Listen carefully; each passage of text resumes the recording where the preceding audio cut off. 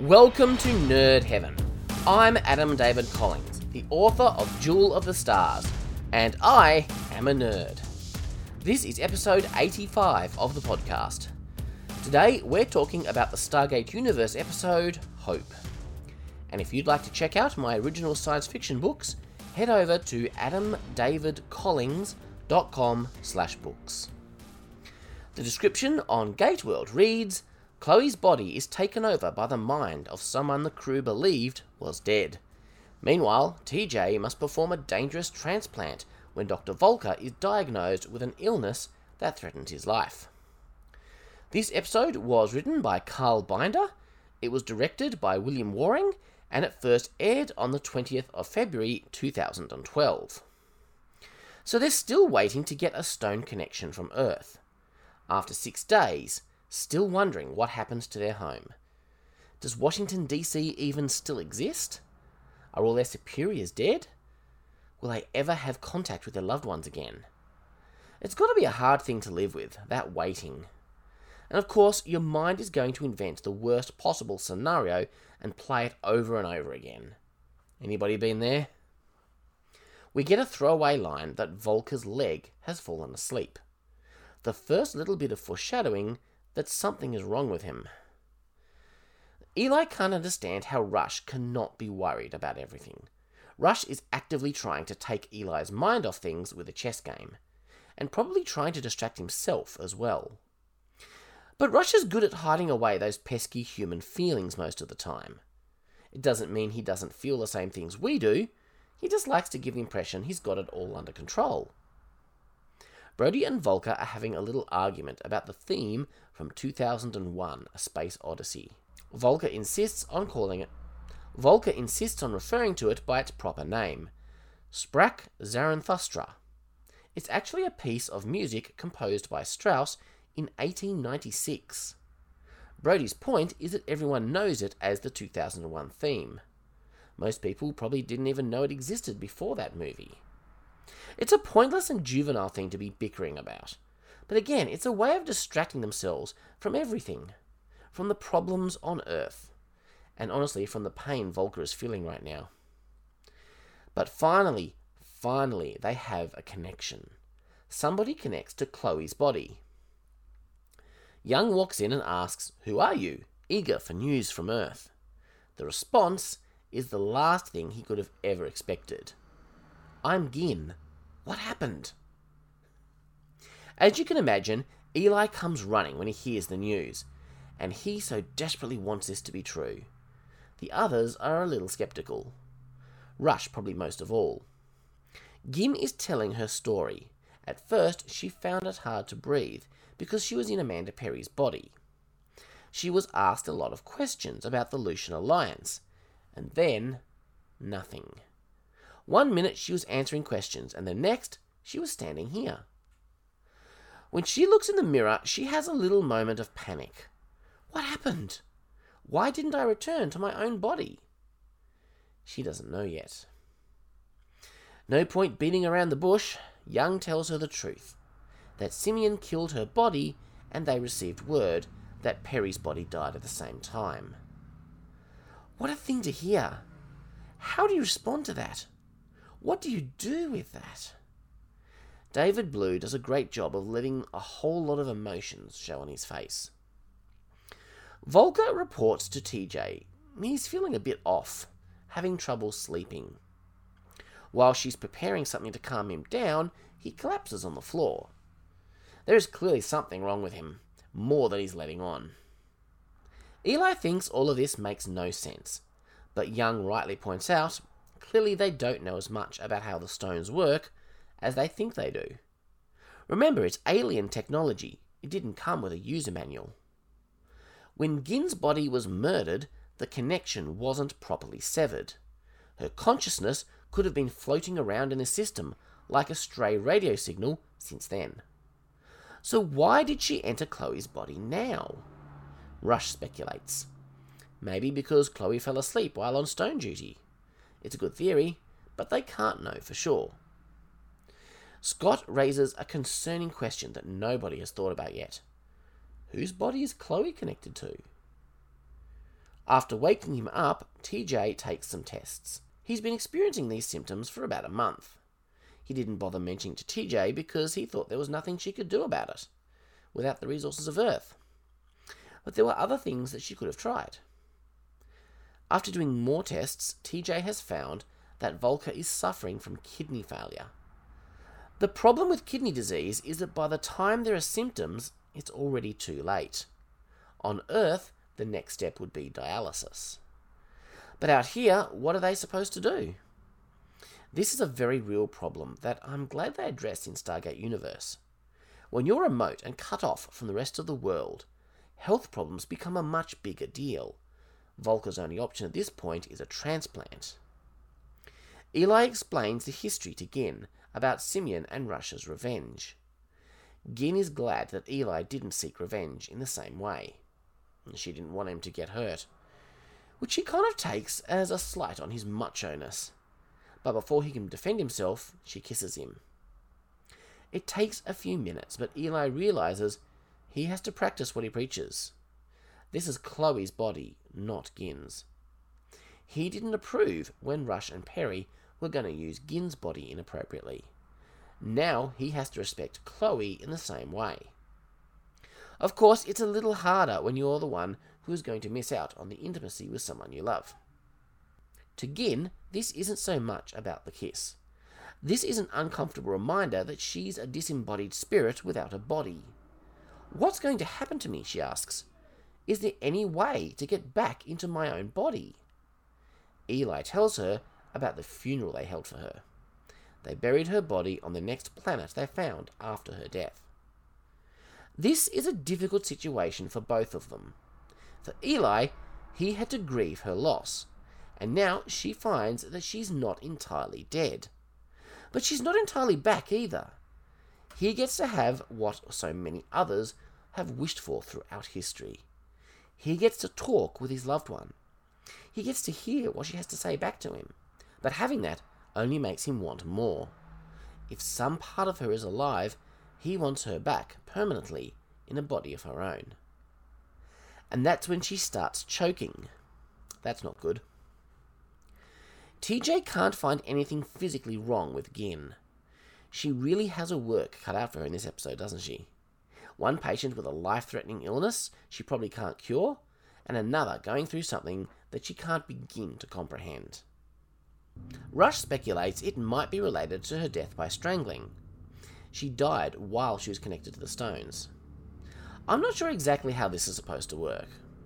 Rush's explanation of energies didn't make a lot of sense to me, but it's interesting. Scott wants to get her disconnected as soon as possible, to prevent risk to Chloe. Eli wants to further study the phenomenon. Disconnecting Chloe might mean losing Gin forever. Rush agrees there is scientific reason to keep studying. Whatever his reasons, at least Rush's agreement helps Eli convince TJ. TJ explains the issue with Volker to Young. They can't bring in a surgeon from Earth right now, as they've lost contact. Even if they did have a donor, TJ is going to have to read up on organ transplants and try to perform the surgery herself. It must suck being the only medic on board, but not be an actual doctor. So much is expected and required of her, so much more than she's technically capable of. But if not her, then who? To find a compatible donor, she'll need more than a blood type. She'll need tissue samples. With a small group to pull from, it's very unlikely she'll find someone. Scott and Greer are both possibilities. They at least have the right blood type. And we learn here that Greer is a Marine. Most of the SGC personnel are Air Force. It makes sense they'd bring in some Marines, though. They're supposed to be the best fighters, right? So Rush is being Rush. He goes to Young's office to tell him that transplant surgery is fraught with danger. And Young's first question is your blood type compatible? He knows Rush and his selfish ways too much. But this isn't about preventing risk to himself. He points out that a transplant will risk not just one life, but two. And that is very true. And it's a good point, a sobering one. But what's the alternative? Just let Volker die? I don't think that's an option. Not if there is someone willing to take the risk to help him. Gin tells Eli that this time it feels different to the last time she used the stones. And then she starts choking again. And suddenly it's not Gin speaking, but Chloe. So she's still in there somewhere. When she wakes up, she's Gin again. Gin doesn't have any memory of being anywhere else while Chloe was in control. And Scott has confirmed the connection was not cut at any time. Rush doesn't think that Chloe is connected to anybody or anything at the other end. He thinks that Chloe and Gin are both battling for control of the body. Not in a literal sense, but more subconscious. Gin is supplanting Chloe. Scott wants to disconnect the stones more than ever. It's not worth risking Chloe's life, not even for Gin. Rush still advises against it. Who knows what that will do? Imagine being in Eli's shoes. The woman you love versus another woman that you love as a close friend. He doesn't want to lose either of them. That's got to be tearing him apart. Young orders that next time Gin has an attack, they'll pull the stones. I think part of the reason Rush is so against this is because of Amanda Perry. If Gin's subconscious was preserved, what about Amanda? Could she be stuck up there in cyberspace somewhere as well? It's a long shot, but when it comes to somebody you love, you'll take the longest shot there is. Gin, on the other hand, doesn't want to hurt Chloe, because she's a decent person. She agrees with Young. Chloe appears again, but without any attack. It seems that they are now randomly and rapidly changing. Eli speculates that Gin's energy is dissipating like a radio signal, getting more and more distant. That means, even without disconnecting, they may be running out of time before they lose Gin completely. Park, Brody, and Volker are all helping TJ investigate options for making the transplant more successful. There's an amusing moment when Park mentions one of the side effects of a particular option. And then it gets even more amusing when Volker asks, "Why is that funny?" If you've seen the episode recently, you know what I'm talking about. You kind of have to be there. TJ has found 2 matches, Greer and Dr. Morrison. The best match is 6 antigen, which usually happens in families. Both of these guys are 4 antigen matches. A surprisingly good match given the circumstances. Morrison angrily demands to know how accurate TJ's tests are, because he doesn't want to risk himself for nothing. But before Morrison can even finish, Greer says, "I'll do it." Because he's Greer. Of course he will. I swear, every episode he's in, I love Greer more and more. TJ needs to take some bone marrow from Greer. She offers to put him to sleep. He says the drugs are too important to waste on this. He'll just endure the pain. And while I admire him for this, I think that maybe he's being more of a hero than he needs to be. I'd be taking the darn medicine. But then, he's a Marine, and I'm a wimp. As Greer lies down to have the procedure done, Volker thanks him. Greer says, "No big deal." Volker rightly points out that it is a big deal, and Greer just says, "You do the same for me." And he genuinely believes that. Greer is a good person, and he believes in the goodness of others. Does Volker agree? Would he do the same for Greer? I think he's like most of us. He's probably thinking something like, "I hope I would." I mean, it's easy to say, yes, I'd risk my life and endure great pain to help you. And I firmly believe that we should all be prepared to do that for our fellow human. But to take the plunge in that moment, that would take courage. Greer tries to lighten the mood with a fake-out scream of pain. Now, I don't usually agree that serious stories always need lightening up in tense moments. But in this case, yeah, I actually appreciated that moment of levity. I'm pretty squeamish about medical stuff. When TJ does the procedure for real, you can see Greer fighting against the pain, holding back the scream. Some wonderful acting from Jamil Walker-Smith. Eli and Rush haven't had any luck disconnecting the stone device. Chloe and Gin are switching rapidly now.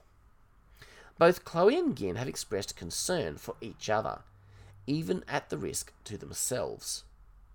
Now there's a thematic link between the two plots in this episode. Nicely done. Scott assures Chloe they won't do anything that will harm her, and Eli assures her that neither of them want her to come to any harm. Given the closeness between him and Gin, he kind of needs to make that assurance, to remind her how much he cares about her too. The plan is to try to find a safe place to store Gin's consciousness. Scott is really concerned. He doesn't want this to go on. He approaches Eli and basically tries to tell him that he needs to sacrifice Gin. "I know you miss her, but," he begins. And then, the big surprise. Suddenly, the body is controlled, not by Gin or by Chloe. It's Amanda Perry. Now Rush gets to have the same reunion with his loved one that Eli had. Gin and Chloe are both fading, and Perry is becoming more prominent. That means that Eli is suddenly in the same boat as Scott. He has a sense of how Scott's been feeling this whole time. Now, as much as Eli wants to save all of them, I think we can safely assume that Rush's priority is Amanda Perry. He'd sacrifice both Chloe and Gin in a heartbeat to save her. He's probably already formulating an argument about how important to the Stargate program Perry is, and why she has greater value. Rush does have an idea. Using the interface share to upload the disembodied consciousnesses into the computer, removing them from Chloe's body. And you can just see them all rolling their eyes. Not the chair again. It's always the chair. And this is when Rush has to come clean that he's seen Franklin as a kind of ghost. Rush reveals that he managed to separate his mind from the projections a while back, which is why we haven't seen Franklin or Rush's dead wife in some time. Scott reminds them all that the chair didn't work on Chloe last time they tried it. Then Rush was trying to remove the alien influence from her. This is different. And he's right about that. I'm not sure Rush ever expected the chair to work last time, but this is something he knows it can do. Scott wants assurance that there is no harm to Chloe. Rush can't give that. In fact, he'll have to remove some of the safeguards he put on the chair to make it usable. And that's kind of scary. Rush thinks the chances of her being harmed are minimal, and Scott reminds them all it's not their decision to make, it's Chloe's. But do Gin and Perry get a say as well? That's an interesting ethical question. TJ is nervous about the surgery. She's not even close to qualified to perform it. So is Volker.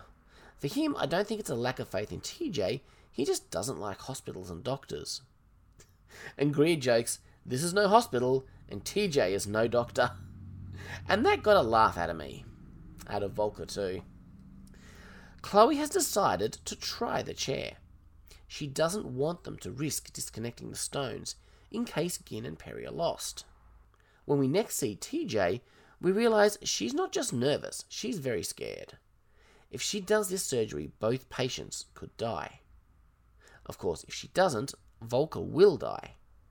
Young is not going to order her to do it. She knows what needs to be done. She'll do the right thing. Rush is explaining to Perry the plan to temporarily store her consciousness in the computer. He promises to find a way to get Perry into a new body. That has been her dream since the accident. A dream that nobody could ever have thought could be remotely possible. TJ is finally ready, but Volker and Greer have gone to the hydroponic dome. It's the closest thing to a backyard they have. Greer is trying to calm and comfort Volker. I think from here onward, there's going to be a special bond between these two characters. I'll be keeping a specific eye out for it from this time on.